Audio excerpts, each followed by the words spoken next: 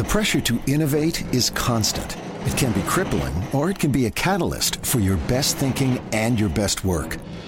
Every year, Harvard Business School Executive Education helps executives like you understand the forces that drive change and find new approaches to compete and win on innovation. Change course. Get ahead. Go.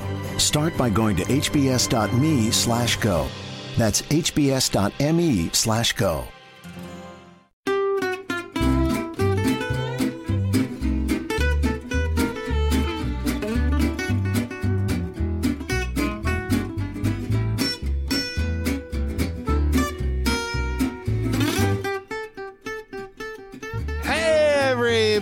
Hi, guys. Well, from a little too warm Salt Lake City, Utah. Oh, it's Thank God I'm Atheist. The podcast. I'm Frank Feldman. And I'm Dan Beecher. And coming up today, we're going to be talking about... We're going to be filling your quiver, baby. We're going to be talking about... Your empty quivers. We're going to be talking about all the babies. Your quiver... Is your quiver empty? Get somebody in that goddamn quiver, will you? And have some babies. Have some chillins. Oh, God, yeah. Talk about religion and people having many, many babies. Too many babies. Probably too many babies. Too many babies. Too many humans. And then, chaining them to beds. Well, there's that. I mean, don't do that even if that's the exception, not the norm. You should only do that if you have 1 to 2 babies. If you have 1 to 2 children, chain them to beds and torture them. But when you've got 13... Yeah, okay. We'll get to this later because that's a strange idea. Do you feel I've made a controversial statement? That's a controversial statement. We're going to let that hang in the air and see where we take it. Okay. Oh, wow. Oh, that's exciting. It's exciting second half of the show. I just had a quiverful. No, I don't know. You're full of quiver? Yeah, I quivered a lot.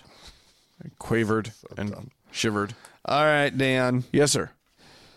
Oh. That was quite a sigh. Do you like to eat, Dan? Do you like food? I do it daily. It's just part of my regimen. How do you feel about fasting?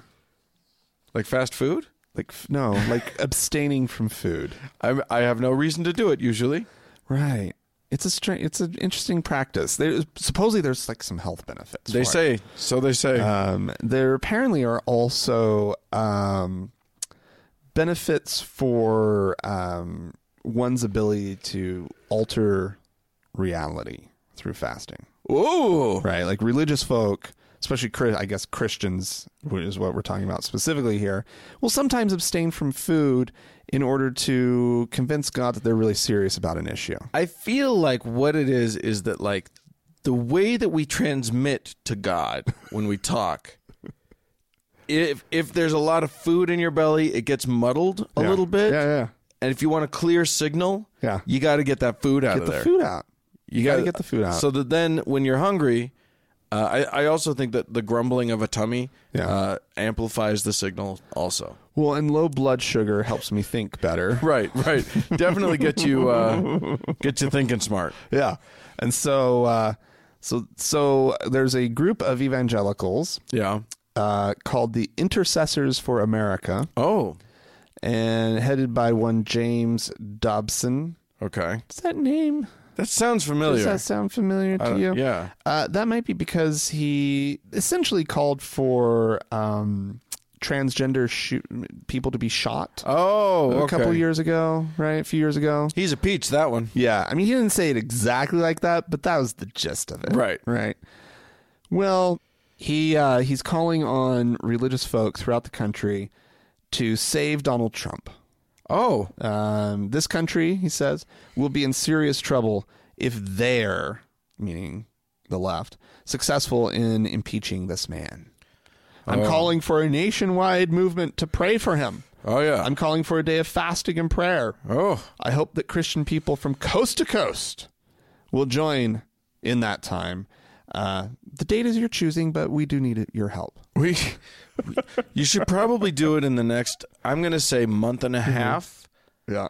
Just a day. I feel like if they really wanted this to happen, they should fast for like 5 days. Yeah. Really show some commitment. I think they should.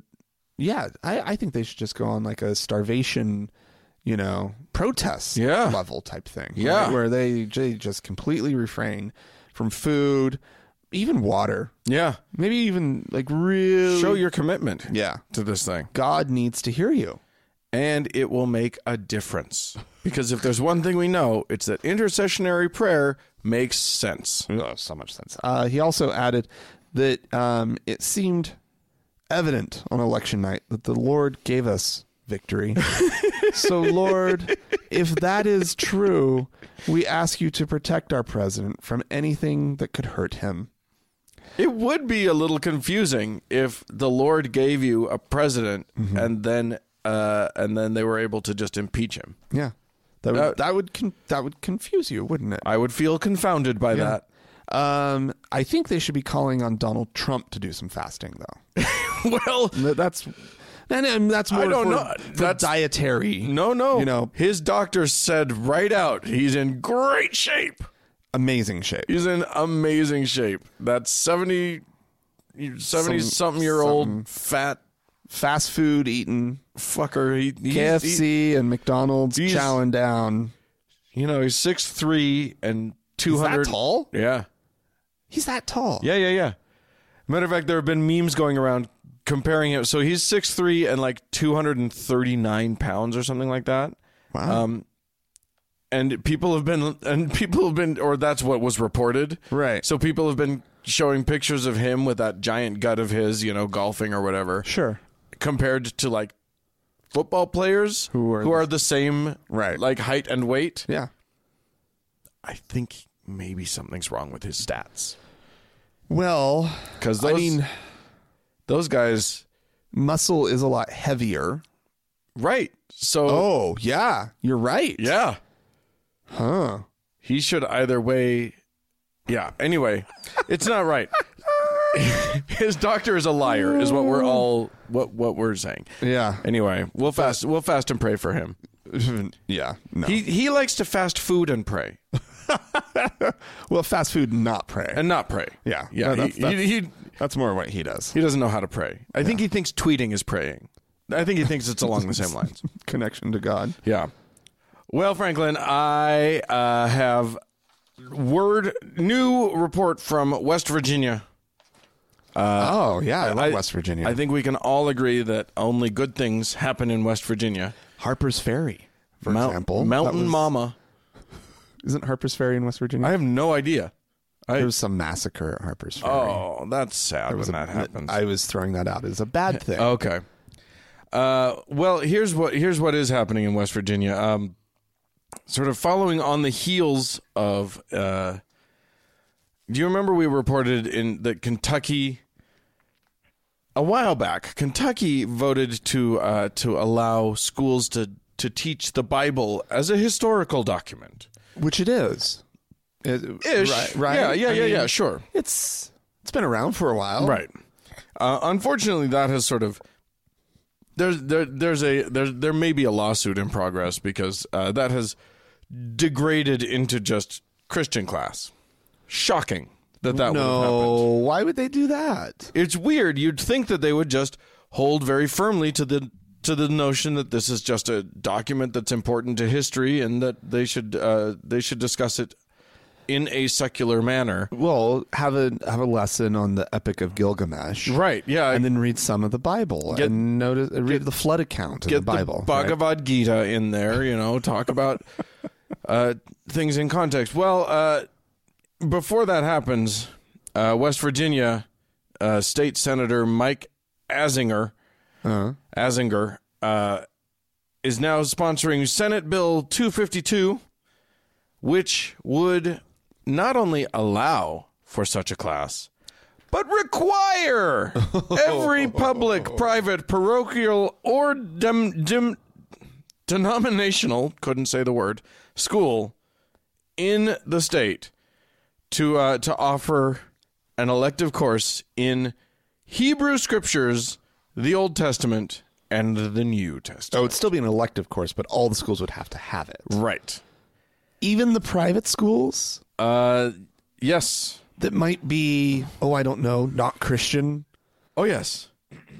Even if it were I'm sure that these are very popular in West Virginia, but even if it were a, let's say, Islamic school, A madrasa. a madrasa, Madrasa. something like that. That's what he wants. He wants every single school in the state to be forced to have I think that's this a great class. idea. High school. I think it's a wonderful idea. I think they should absolutely do it. Clearly, this will just enrich the people of West Virginia. And how? And create a stronger society based on real values. Yes, indeed. Yes. The good values, not those crappy values that don't involve the Bible. Only good things. There's only all the good things are found in the Bible. All the bad things are found outside the Bible. Right. It's so funny to me because what I want to know is what would happen. Let's say that this law goes into effect. What happens if a teacher is teaching this and does assign the Quran as a sort of counterplay? Let's study them in tandem and see what we can learn. That seems like a totally reasonable academic study. I think that the response would be worse than that poor art teacher up in I think Logan. lynching. Yeah. I think the man would be, or woman, would be murdered in West Virginia. Oh boy. Yeah. Yeah. Well, all right. But now did you say that the law passed or this is proposed? it's been, it is on the floor. On the floor. Well, we'll have to see what happens with that. They just need to leave it on the floor and stomp it. All right. Well, Dan, there's a new study out that is quite interesting. It has to do with America's response to Donald Trump's xenophobic attempts to do his little Muslim ban. Keep out Keep the Muslims out. terrorists, Right. And so what? from It's like those shithole countries. 6 or 7. No, he was talking about different countries. Different countries. These are other countries he doesn't like. Right. Right. There's like 6 or 7 majority. It's 6 majority Muslim countries that are on this list. Right. Right. Of places that the Trump administration would like us to not accept anyone in from. Right. Right. They are banned. They are. And it's largely seen as a quote unquote Muslim ban. Right. Because that's what he's doing. Because that is Because exactly he has what explicitly used that Right. used phrases like that. and he is trying to basically codify his own xenophobia, right? Right. And so there was a lot of fear that this would unleash xenophobia in the United States. Yeah. And it was not 2017 was not a good year for Muslims in America. No. There were actually it was one of the worst years for anti-Islamic violence and hate speech. It exceeded the years that came right after the September 11th attack. Really? Yeah, it was a bad year. Holy shit. Right. Worse than wow. But Wow. this study that just came out has actually shown that the national discourse Yeah. about the Muslim ban has actually caused a lot of people to actually consider their position and to realize that no, that's a bad thing, and American values are about inclusion and accepting people from foreign countries. It's about openness, and it's actually caused a spike in acceptance of Muslims and acceptance of Islam as sort of something that can exist in our system. Well, right?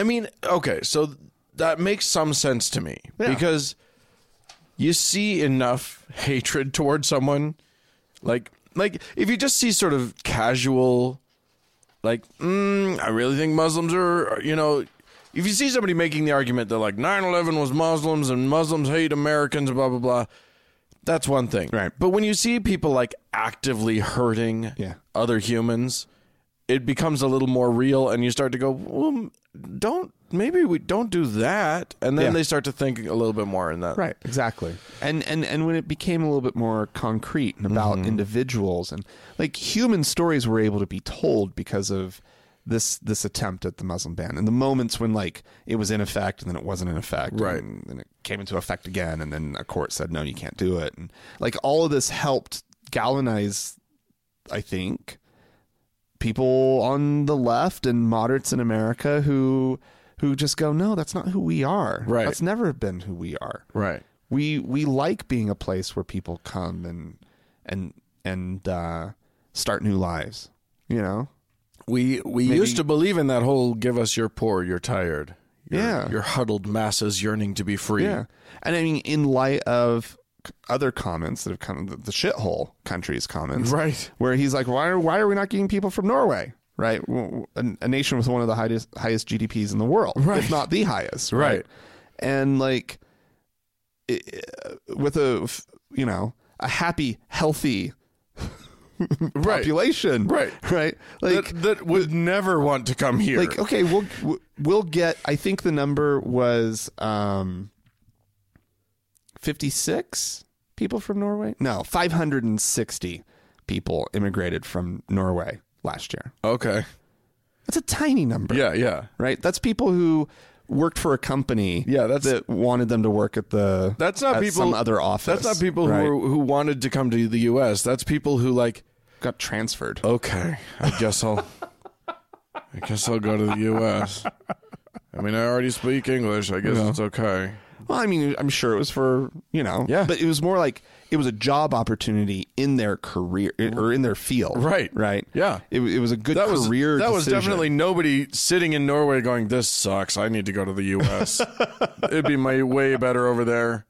Maybe there was like two people who were like, it's a little cold. Right. I think I don't like the dark all winter long. Maybe I'll go somewhere nicer.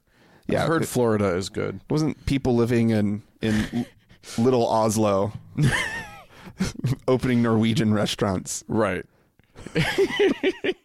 Oh man. Well, there you go. Yeah, I think that the pendulum may be swinging. I don't know. I'm not watching the pendulum yet. One hesitates to make any predictions for the future. Okay. Well, here in Utah, there was a fairly horrific story. Two men in their 30s-ish, at least one of them was in their 30s. I don't know how old the other one was. Were recently arrested. They were living in a compound out in rural Utah and had each married two girls. And when I say girls, I'm not talking about women. Ages 4 through 8. No. They had claimed that they were married to these girls and had been abusing them. They had formed a group that they were calling the Knights of the Crystal Blade because that's the kind of thing that you come up with when you're that kind of a person. And they had basically decided that they were, I guess, their own religious sort of offshoot. Of what? Well, I'm guessing it's Mormon related because it's, this polygamist sort of ideal. I mean, did they go straight off of the Mormon church or did they fragment off of the FLDS? I don't really have that information. Wow. But these guys, these little girls were finally found. Where did the girls come from? Whose children were they? They were kidnapped. Oh God. So they had taken, at least one of the girls was related to somebody. So these girls were found in 50-gallon plastic water barrels when they were finally discovered, completely dehydrated and starving. They had arrested the men, and they couldn't find the girls because the men had hidden them cleverly in barrels. It's a horrifying thing. And when did this happen? I'm surprised I didn't hear about this. When did this news break? Just a few days ago. Wow. Yeah. I feel like I pay more attention than that. That's really, really, really, really awful. Now, but the police found the girls about a month ago, actually. Oh, okay. Wow. And then the men were brought to justice. Yeah. So, yeah, this is a horrifying thing, and one of those things where, like, yeah, they were apparently actively recruiting and wanted to build their group up. Huh. This is how bad cults start. Yeah. Anyway. Well, yeah. It's not a lot of cults are going to go very far. No. With that as their beginning. I mean, I hate to say it, but you have to ease into that. You have to work up to that. You've got to build to that, gentlemen. You don't start with the child brides in the barrels. Did you learn nothing from Joseph Smith? you don't start there. You start. Well, I mean, and they had other things going for them. They had this sort of apocalypse narrative that they were doing. So I mean, Not at least surprising. Sounds about par for the course. At least they had that. Any word from Elizabeth Smart? She works on this stuff. Yeah, now. I did not see her chime in on this. Yeah, anyway, because this obviously for very obvious reasons would be meaningful unto her. Cares about this issue. Yes, indeed. All right, Dan. Yes, sir. Unionization. Unions. The unions. Sure. What about them? Well, an unlikely group in my mind is starting to join en masse. No pun intended. Anglican clergy. They're forming a union? Well, they're joining a union. Oh, they're Teamsters now. One of the largest in the UK, called Unite. Okay. And they've had 1,500 priests plus a few rabbis and imams joined the union last year. What? That's an increase of 16%. Now technically they can't really go for the whole collective bargaining thing. No. Right. That's not what they're trying to do. Okay. Because you can't fight the man when the man is either your congregation or the man upstairs. That'd be an interesting route to take. Yeah. Unionize against God. Yeah. Yeah. We're going to collectively bargain with Jesus. We don't like these rules. These rules suck. We want 12 new commandments. Yeah. That we write. We at least want to negotiate. Then we'll follow you. Yeah, we want some new commandments. That's for sure. We won't really follow, but we'll just we'll get the shit done. Don't worry about it. We'll follow for 5 years and see how it goes. And then we'll renegotiate. Yeah. All right. Well, no. So apparently the life of the clergy, of a vicar is kind of a rough life. What? It's isolated. Yeah. But they can marry. Yeah, but they tend not to have a lot of day-to-day contact with colleagues. Oh, okay. Right? People who have the same workplace because you're like struggles that they have. You're like the parish vicar of like the town. So there's one of you. There's one of you who doesn't just have one town often. Yeah. Usually they're these more rural vicars will have like up to 6 parishes that they oversee. More than just Dibley, huh? More than just Dibley. Okay. I know. Such an idyllic world that they painted there. Yeah. That's not apparently what's been actually going on. Oh. They are under pressure apparently from all sides, not including their congregants and their bishops who have been who are no longer really in sort of the same sort of pastoral role anymore. They're more just sort of middle managers. Yeah, they're supervisors. And so these vicars really aren't able to go to their bishops for the same kind of support anymore. Oh. And so they've turned to the union to receive counseling and support because they can't get it anymore. And the church from is within the church failing them. The church is completely Oh my failing them. God. That's amazing. That is remarkable. Yeah. And they don't even like start their own group. They're just like, does anybody help us? Who has counselors that we can talk to?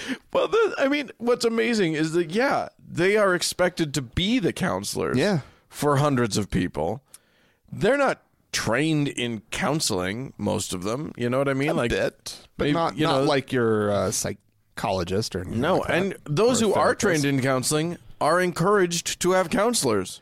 Yeah, no, that's true. Therapists are encouraged to have therapists, Yeah. etc. So, God bless them. Yeah. The poor vicars. Oh, can't someone think about the vicars, Oh, please? I know. And the rabbis, the odd rabbi, And the imams. and the The imams. imams are joining up too. Isn't that fascinating? Yeah, it's very funny. Okay, well, I'm going to take us finally to Canada, where half of my family's Canadian, and every now and then I report a story that just makes my heart swell with maple leaf pride. Oh, really? Yeah. Canada has a mandate that is that they have a charter of rights and freedoms that is a governmental charter Okay. of rights of individuals and freedoms, and that charter is explicit that that human beings, Canadians, have rights to be free from discrimination on the basis of sex, religion, race, national or ethnic origin, color, mental or physical ability, and sexual orientation or gender identity, as well as women have reproductive rights. These are all in the official Canadian Charter of Rights and Freedoms. Okay. Well, because that charter has withstood, there have been some legal challenges to it, but it's withstood them all. Now they've started to apply it to things. Now Canada has a program called the Canada Summer Jobs Program, the CSJ, and this is basically sort of it's a subsidy for companies or groups that offer summer jobs for students. Yeah. You can the government will help you out with that. Cool. And one of the groups that takes that takes them up on this often is religious groups. For Bible summer camps or whatever, they'll hire kids to come out and Sure. and work in the camps. Okay. And that's fine. That they're jobs, they're legitimate jobs. So it seems okay. Right. Here's what's funny about it, though. Canada has just required that anyone who's going to who's going to be a part of that program must abide by and affirm the Charter of Rights and Freedoms. Oh. Which means that they have to affirm women's reproductive rights, abortion rights, gay rights, lesbian rights. They have to affirm all of those things in order to participate in this program. No way. So, I love it. I love it. Because it's not saying, no, we're not going to discriminate against you just because you're a religious organization. Right. You can participate, but this is Canadian money. Right. This is the money of everybody. And Right. if you're going to get it, you got to play by Canadian rules. Wow. I Okay. love it. Wow. Yeah. Good for them. So I am, I feel proud as a beaver. So there's like an oath you have to do every morning. Yes, yeah, exactly. to- You have to stand up and put your hand over your heart and say, I solemnly promise that I like gay people. Put your hand in the form of a maple leaf. That's right. Just spread all of your fingers out. fingers. That's the Canadian hand gesture. The Canadian hand gesture. You guys should use this, you Canadians. I know you're listening. I actually really like that. If you just spread all of your fingers until it looks as much like a maple leaf as you can. And then you hold it up and you say, I am a Canadian. I'm a Canadian.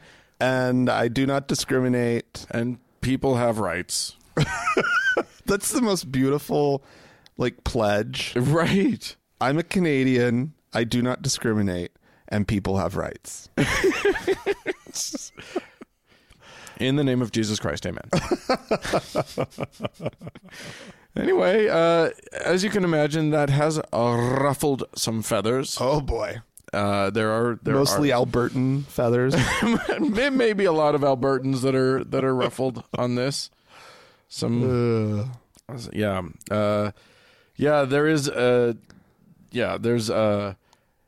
the executive director of the Southern Alberta Bible Camp.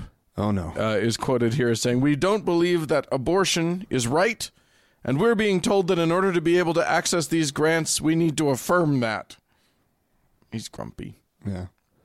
It's very sad for him. Oh, his fingers are touching. Yeah, he doesn't Canadian. He doesn't make a good maple leaf with his hand. No, actually, we can't require that. I just realized because someone who is differently hand abled would not be able to make that gesture, and we can't discriminate against them. Oh well. So you do it. Screwed over that idea. Do it as it's a beautiful idea. Make the gesture as you feel as your conscience dictates and your body is able. But the medical system in Canada could acquire a prosthesis. It's free. They will spend countless thousands until your hand can be the most Canadian hand it can be. Can make a sort of maple leafy sort of thing. Well, kids, if you want to suggest a hand gesture for your country, you can do so by writing into us, podcast@thankgodimatheist.com. Or you could call and leave us a voicemail message. The telephone number is 424-666-8442. Yeah, go to the Facebook page, facebook.com/TGIAtheist, and click on that like button. And while you're there, search for the TGIA Members Only Lounge. Request to join. It's a closed group, but we'll let you in. Indeed.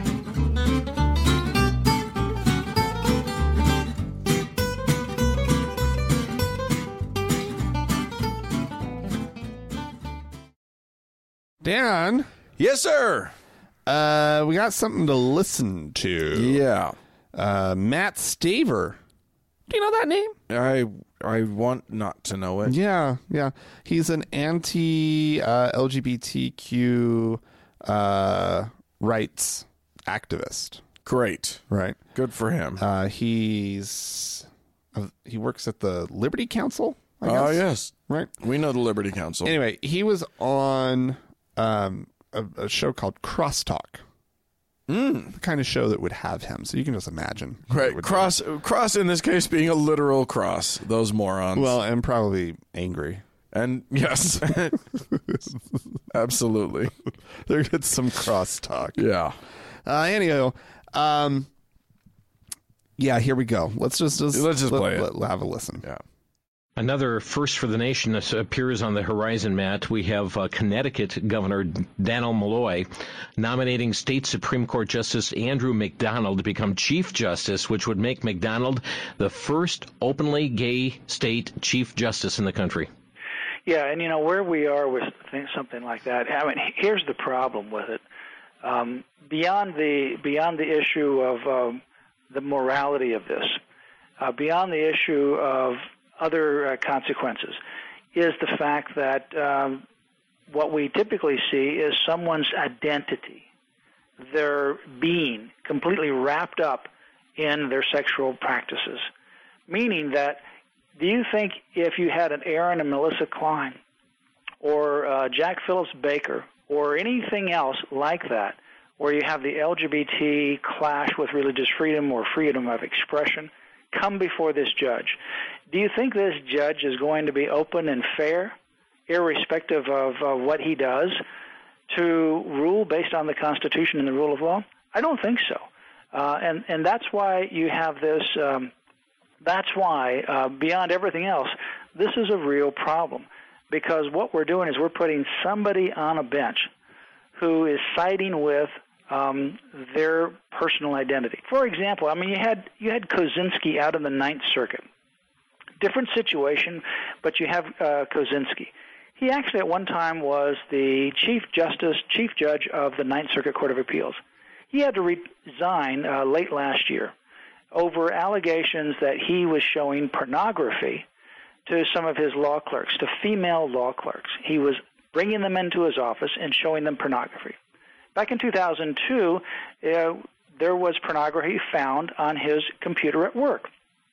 So imagine a case coming before him, and he's so wrapped up into this pornography, and it's about pornography, or it's about sexual molestation of someone. Do you think you're going to get a fair shake out of that guy when he's so invested and wrapped up in it? I don't think so. The question is, are you going to get a fair shake out of this individual whose identity, who identifies as someone based upon his sexual practices, who is identified and identifies himself based upon certain behavior? You're going to get a fair shake? No, I don't think so. So that's a real problem in this nomination or this appointment of this individual. Yeah. Frank, they're getting a fair shake from somebody because of who they are. Can I ask you a question as a gay man? Why do you only really associate your identity with your sexual practices?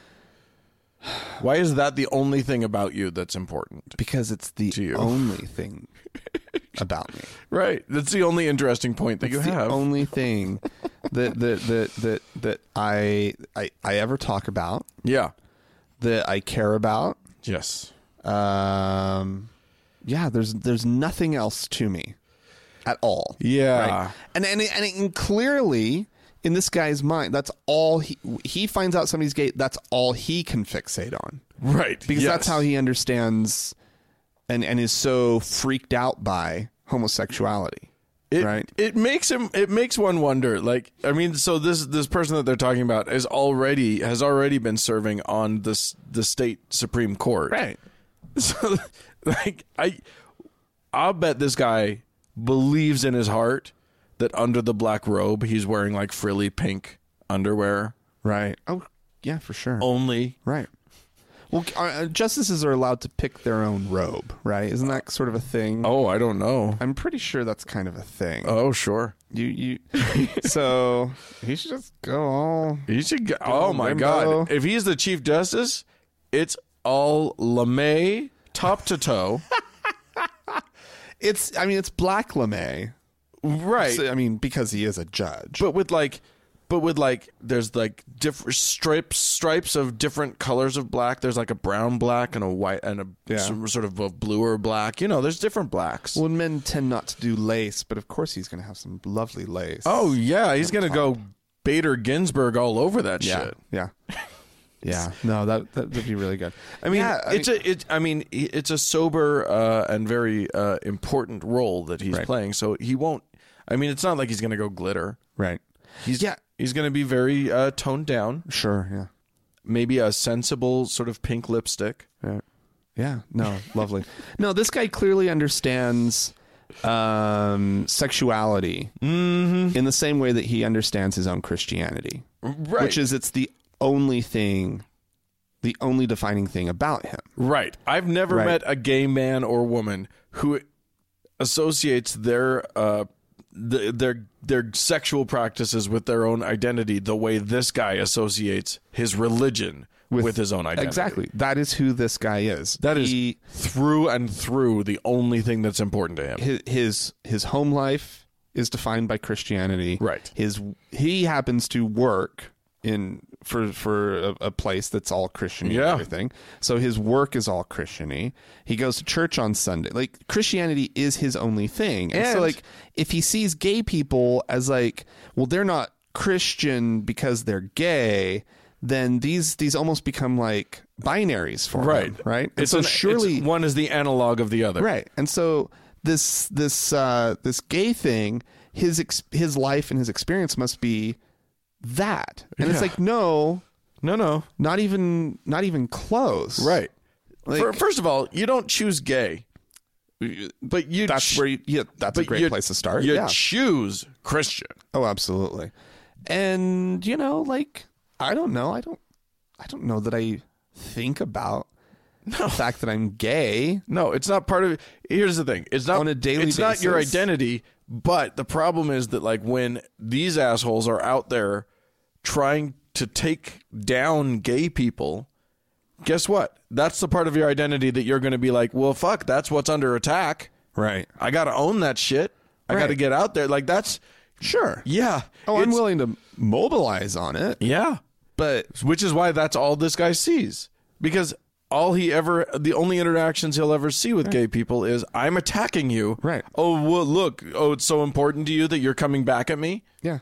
Obviously, it's the only way you identify. Yeah. I mean, most days I'm not worried about, being gay. No. I mean, I just, I just do my life. I go to brunch. I, clean and decorate my house. Right. I go to the gym and It's meet up central with to your people. identity in the I same go- way that having two legs is central to your identity. I was making a different I'm joke. sorry. Anyway, I was stepping out. I didn't. I caught right as I was interrupting where you were going. It's sad. It's a very sad moment for Frank. Everybody, I'm sorry. when I'm drinking mimosas, I'm Right.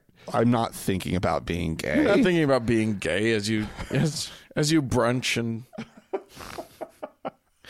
dance with go-go boys. Yeah, I'm not thinking at all about being gay. Nope. It's not the defining feature of my life. No, not at all. We had some folks write into us and call into us. Maybe we should get to them.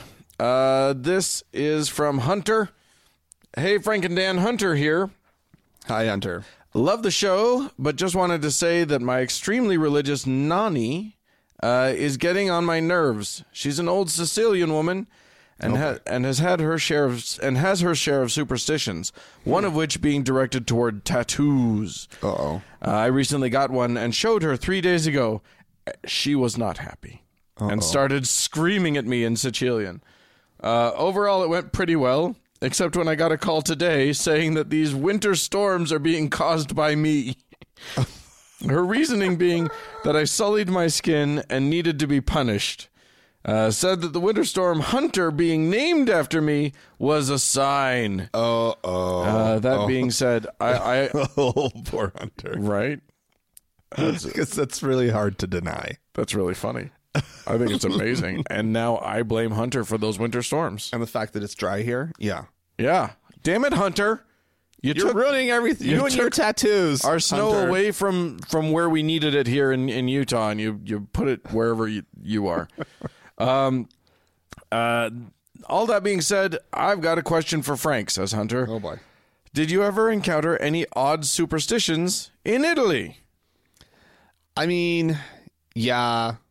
I mean, there was concern about cold air if you're sweaty. You get colpodaria, and you're going to die. You're going to die. You're going to die.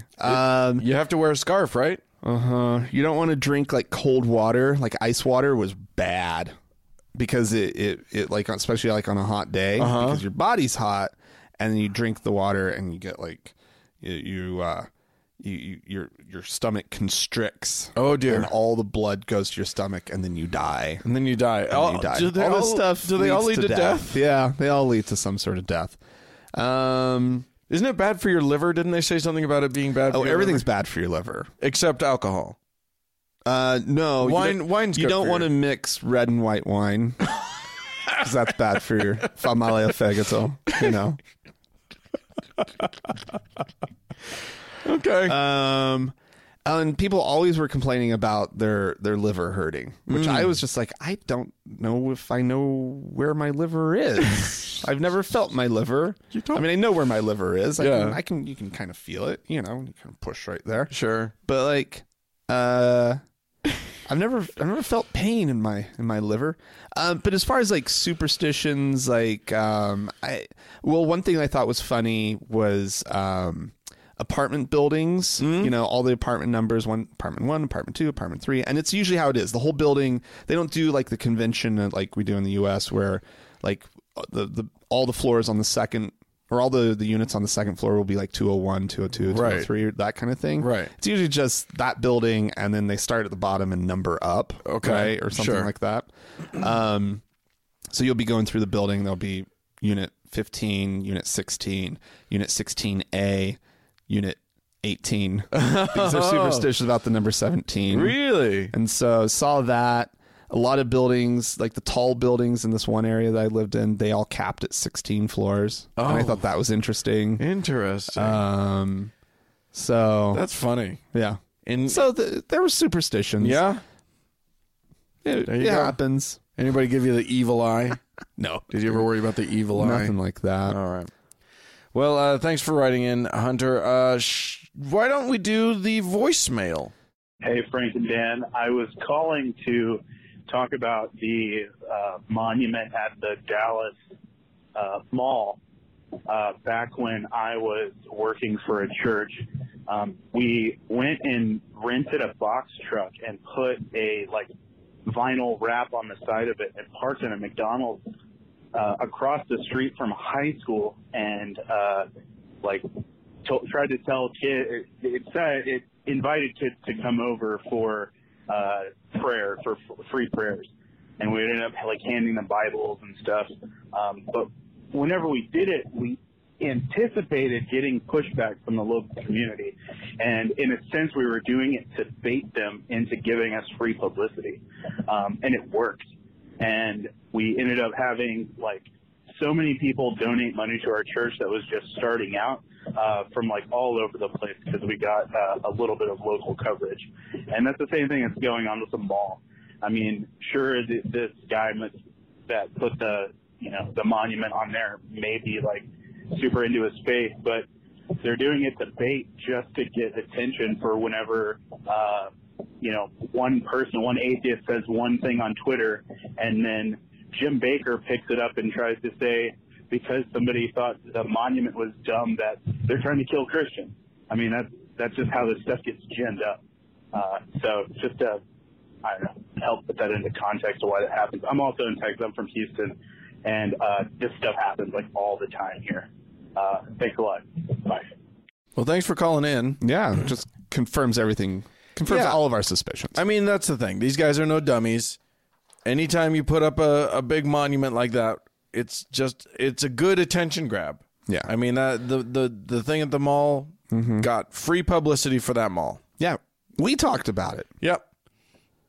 And we talked about the publicity that they were getting. He baited us and we took it. Yeah, but we didn't. Yeah. But the real baiting would be in my mind, is if people showed up to protest it, right, or raised a big stink about it, which is what they were really hoping for. Yeah. Talking about it's one thing, right? Oh, hey, this happened and it's dumb, but it is private property. Right. That's an okay thing to say. Yeah. Somebody tweeting about it. This is the last time I'm going to this mall. Blah blah blah blah blah. Might be a little bit more of an extreme thing, but whatever. I don't know. I mean, we said we weren't going to go to that mall, but that's in part because it's in Texas and we're not there. Right. And actually, if we were in Texas, we'd probably go and see the thing or whatever. I'd go to that mall. If I need a new cover for my phone, right? Go to the mall, or if I, get one of those delicious corn dogs. You're obsessed. All right, Charlotte wrote into us, and this will segue us into the next segment. She said, "Hey guys, I just wanted to send you guys a quick note to say thank you. I've been listening to you guys for at least 2 years now, and you are hands down my favorite podcast. You guys are a dose of humor and rationale that is badly needed. I realized this morning over coffee that I should finally step up and become a subscriber. Thanks for your good work. Oh. You guys have become good friends over the years." And that was from Charlotte. Well, that's super nice. And so Charlotte has become one of our PayPal donors. Yeah. And she I guess, translating it across to the donation setup that we have on Patreon, she is a venerable donor now. That's beautiful. Thanks so much, Charlotte. So thank you for that. And we have one new donor on Patreon. Okay. Mad Cyclist, Okay. who is now a faithful listener. Thank you for the support. Thank you for your mad cycling, sir. And or madam. And if you would like to join these fine folks in support of the show, you can do so by going to our website, www.thankgodimatheist.com, and clicking on the support tab. And then follow the links there.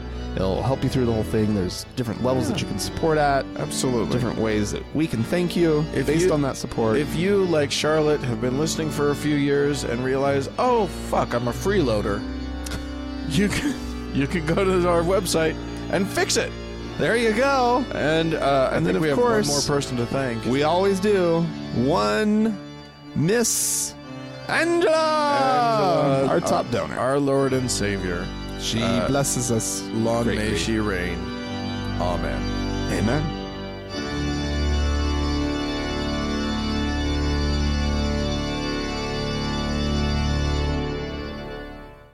Dan, Yeah? I'd like to read a Bible verse. Oh, well, I love Bible time. So this is going to be great. Psalms 127, Okay. verse 5.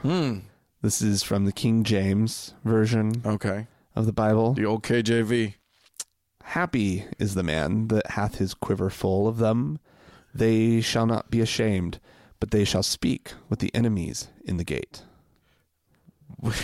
It reads like a fortune cookie, really. First of all, quiver full really of know them. What it means. I'm confused. Them usually in a quiver, them would refer to arrows, but I think Yes. we've got ourselves a metaphor on our hands. We do. They're talking about children and your house, I suppose, would be the other part of the metaphor. Having chillins. So the whole idea is to fill that quiver up with lots of kids, as many as the Lord will give you. Yeah. And as long as the woman's body, by that, Right. will hold up. Let's note that the psalm you just read talks about happy is the man. Yeah. Doesn't mention how happy the lady is. No. The no. woman. She bears the brunt of this this verse. Yeah. Although I will say this, most of the women so you and I grew up LDS Mormons, and big families are a big thing in Mormonism, not in the same way that the Quiverful movement is doing it, but it's seen as a sort of a universal good. The more to have, it's a blessing to have a big family. Yeah, it's a cultural thing at this point more than anything within Mormonism to have large families. Yeah, and that's now in Mormonism, as I think probably in the evangelical Quiverful movement, it would be a bad thing for a woman to claim, "Oh, this isn't my favorite. I may have made a mistake. This may be too many children." Like, she's not allowed to pretend to even hint at the thought that her giant family could be anything but the happiest thing in the universe. Yeah. Beautiful. Must be happy. So a blessing. It's not like you'll find women who are complaining very often about their large families. One would assume they're fully complicit in the whole thing. Well, and probably I just love babies. Oh, well, I mean, babies are great. It's when they turn 3 or 2 that they start to become. Well, no, so then she's on to the next baby. On to the next baby. You can ignore the your little 10-year-old is taking care of the 2-year-old. Right, yeah, exactly. You only have to take care of like 4 toddlers ever. Then it's just the rest there on out is just babies. Yeah, then it's just screaming from the other room, "Susie, take care of your brother!"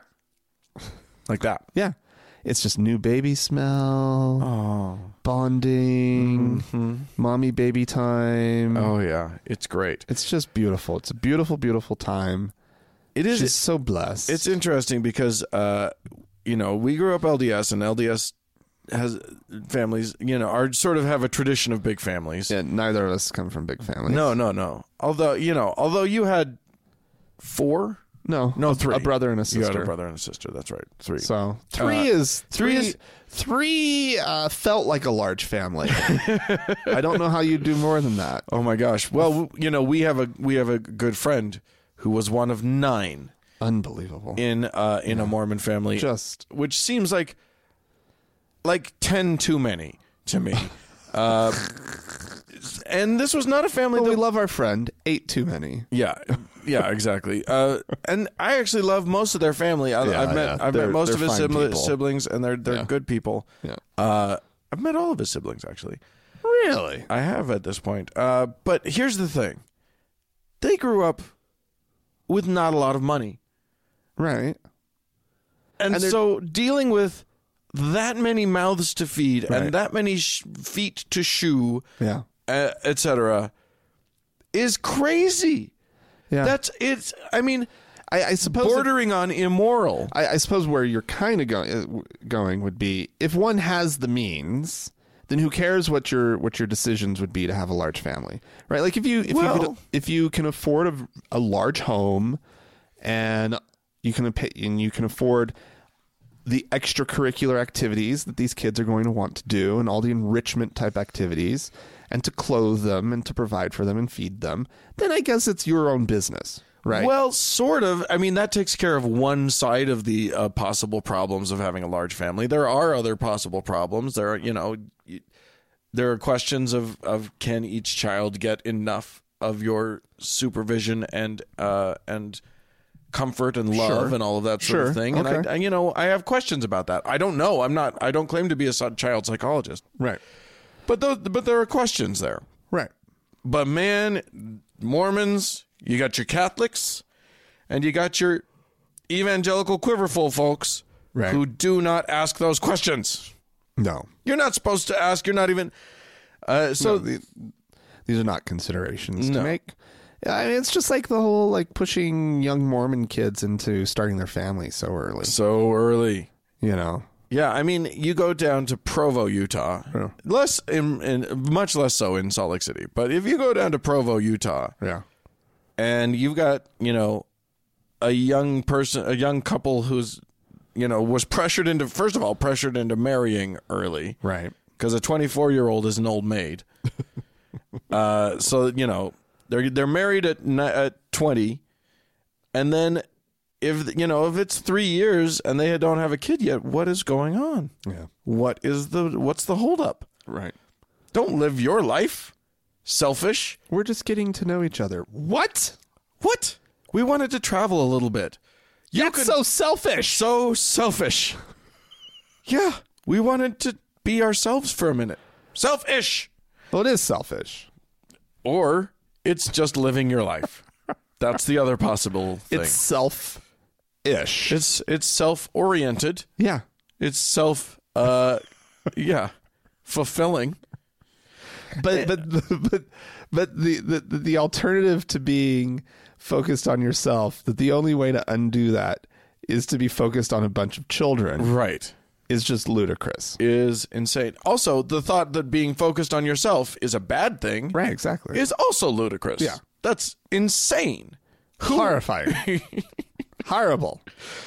So, there's the Mormon angle and whatever, but, recently we didn't want to report on this because we're not drawing a direct line between religion and the shit that went down. Everything that went down. In California with this family that had 13 children that were cooped up in their home and chained to the beds and including adult children. When the kids were found, there was one that was 29. Yeah. It was basically 2 to 29. Malnourished and unattended to for so long that he or she appeared to be a teenager. Yeah. There was the 17-year-old was the one that broke out and called the police. And finally, the bravery and the psychology that it must have taken to actually do that is incredible. Sad. But they said that 17-year-old looked like she might as well have been 10, and was malnourished and withering away. So it's unbelievably sad. It is, But we don't draw. You can't draw a direct line between their religious beliefs and that torturous. I mean, that's something. There might be justifications in their religion. They might have found justifications. Right. But what they were doing was just fucked up. It's just general fucked upness. What? I mean, I've been thinking about the whole thing, and just the idea that there were two parents, and they're complicit. Yeah. In this whole thing with each other. They both agreed on this. Consenting on one level or another to do this. Yep. Whether through coercion or abuse or whatever. Or just they came to it together. They were just both kooky enough. Yeah. To do that. They went down some roads of thought that they shouldn't have gone down and kept on going. There seems to be a broader failure of the system. Oh, there are many failures in this point. But what you and I decided we were going to talk about was the fact that there were 13 children. Right. And that this is a trend that is happening in the United States of America of having so goddamned many children. Yeah. We got the Duggars. Yeah. You got the 20 and counting, 1,000 and counting, however many and counting. They always have something and counting. They must have stopped by now. 20 and counted, hopefully. Yeah, one hopes. Now the grandchildren are pouring in.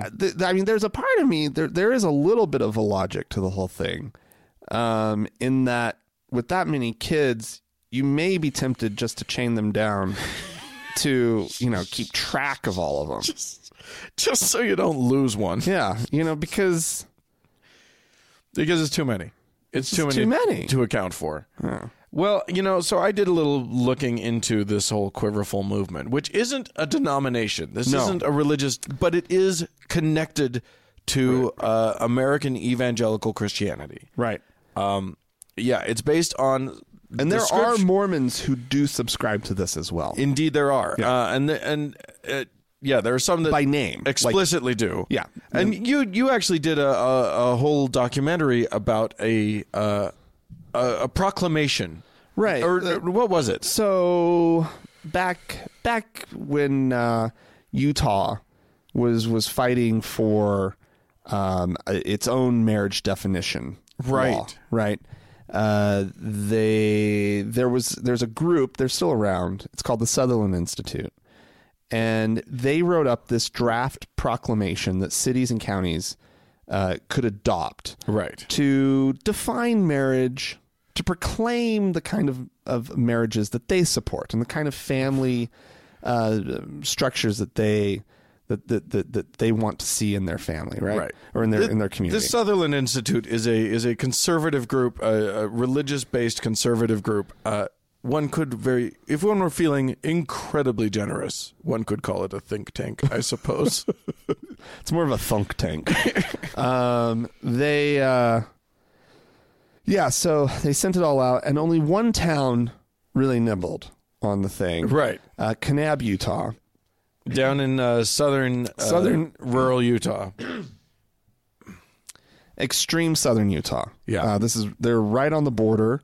Across the border from Arizona. Yep. They're in the neighborhood of Zion National Park, and not too far from Grand Canyon. They're not far from the North Rim at all. Right.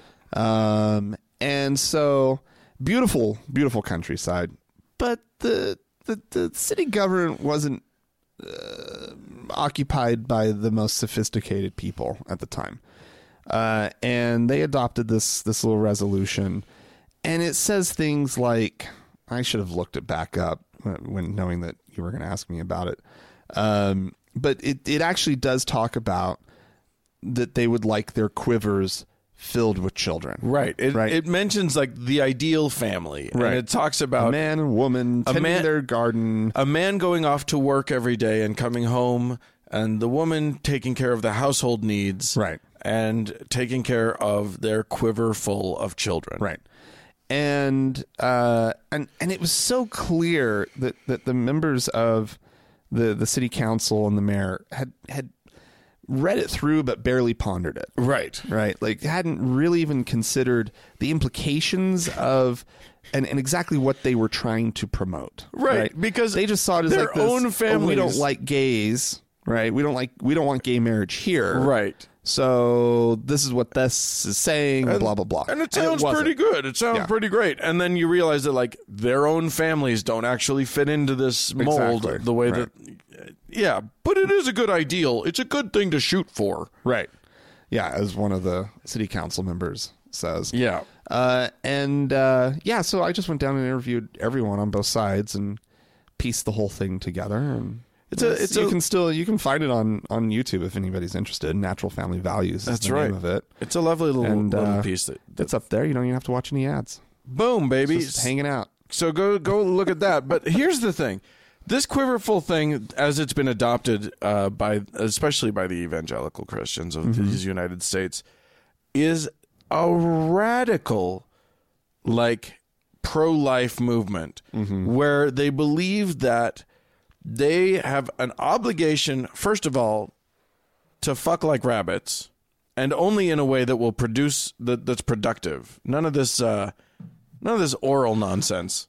Only productive sex. Yeah. The best sex is productive sex. Well, I mean, so they value there's also the biblical story of Onan, who was forced to marry his brother's wife that he didn't really want to marry, and he didn't really want to have kids with her, so he pulled out, spilled his seed on the ground. Right.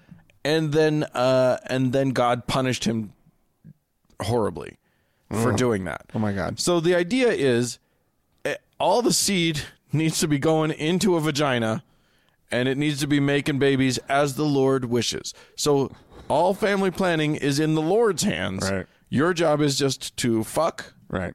and see what happens. Right. I was about to say it's a one-way street, but it's not. It's one way and then it changes direction when the baby comes out. Yes, indeed. It's true. Sperm goes in, baby comes out. That's what happens down there. Yes, indeed. Sperm goes in, baby comes out. Gay man's view of a vagina. I mean, this is all about trusting God with your family planning. There's no birth control.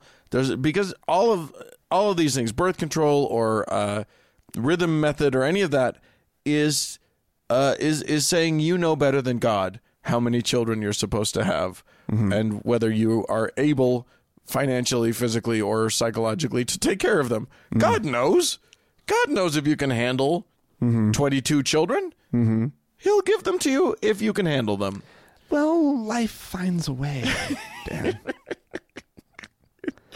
It really does. Welfare finds a way. Oh, my God. And that's the thing. Chip finds a way. Oh, well, we'll see. Maybe not. We have a new tax plan in place. We've got a government that doesn't want freeloaders.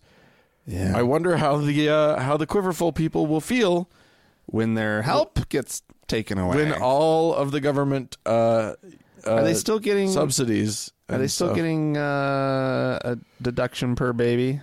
Yeah, I think so. That doesn't have a cap. That has to have a cap. No. That's criminal. Because this is how this works. Like, the Republican side is supporting the Christian side. Right. So the Republican side, while they would never support, all these welfare queens, right, which is code for black, right, people who are just sucking on the tit of the good hardworking Americans. But if you happen to have 13 children, right, and you've got a good job, but it's just not enough to take care of them all. Well, we understand that. We'll help you out with that. Tax deductions. Yeah, that's bullshit. Yeah, it is absolute fucking bullshit. I it's a subsidy. Yeah, I mean that's what it is. Yeah, it is. It is. And here's the thing: this is heavily patriarchal. So, in almost all of these Quiverful families, there's a man who's in charge, and a baby making machine that has boobs that might be considered a human sometimes, And then there's all of these little people running around. How do I get in on some of these deductions? Like, You can't. You don't get them. They're not for you. but I'm doing more than these people are doing.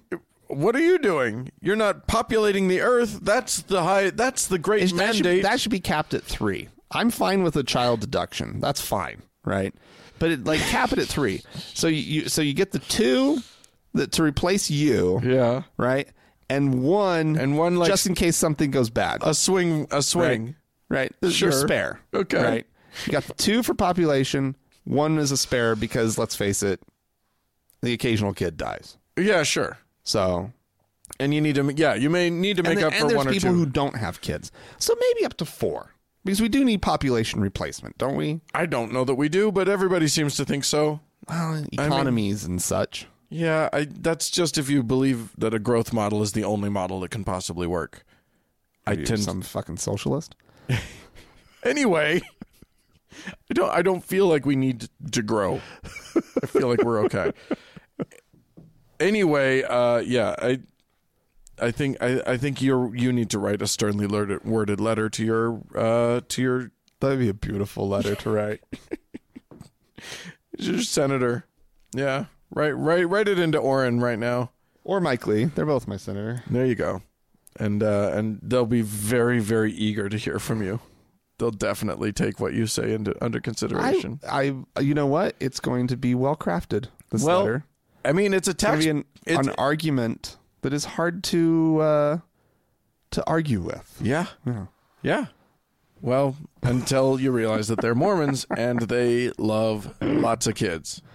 I've recently found, dear sirs, I have recently discovered that there is a child tax deduction. Yeah.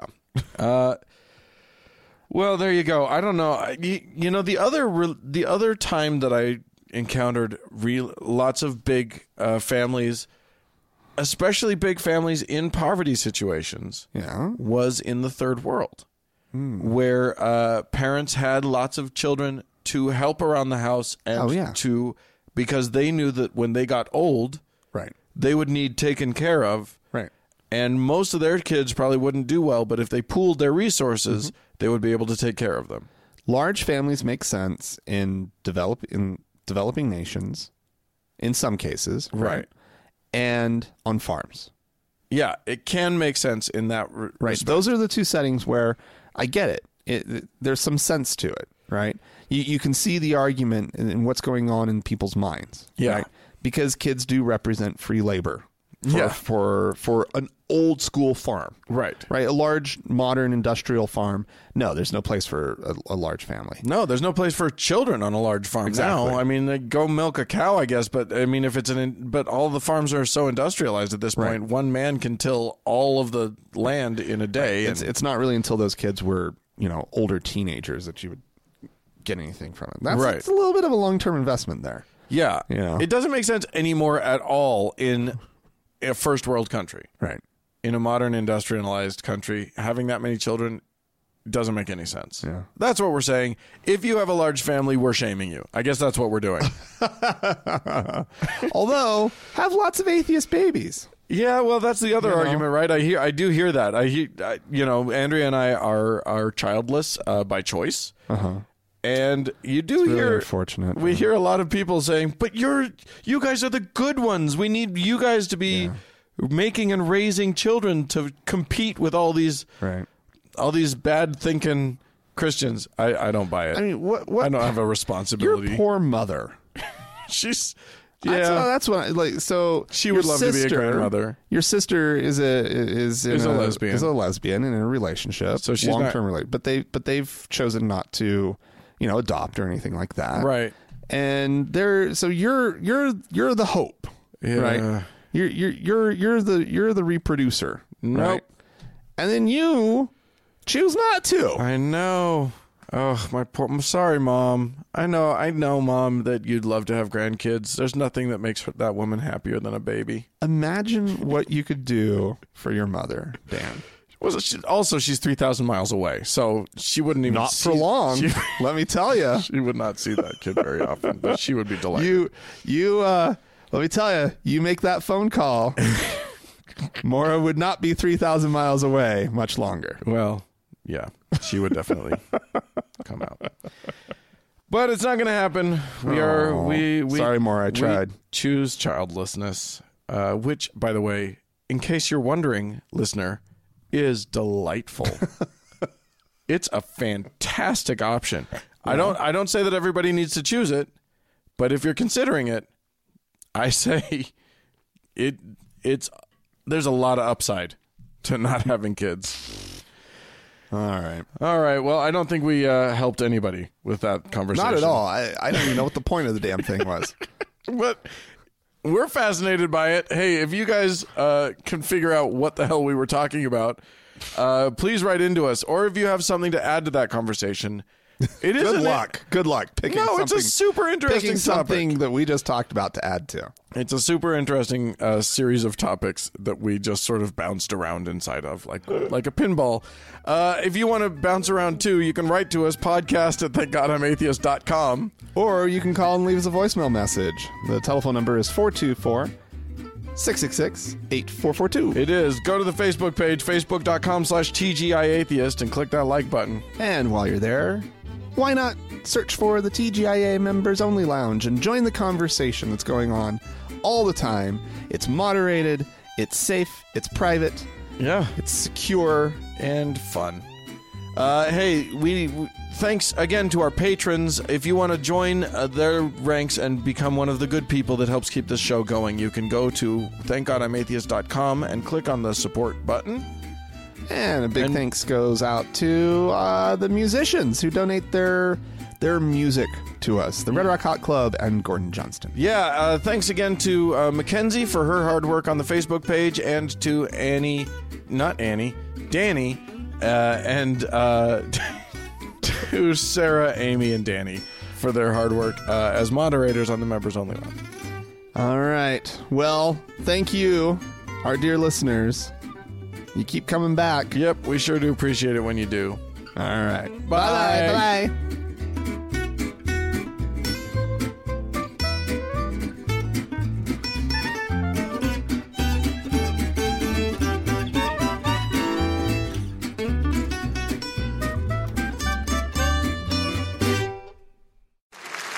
Congratulations. You've just been handed a huge new opportunity. Bravo. With it comes the need for new skills. Skills you'll need to master in short order. Every year, Harvard Business School Executive Education helps executives like you develop the hard and soft skills it takes to succeed in new roles. This is your chance. Go. Start by going to hbs.me/go. That's hbs.me/go.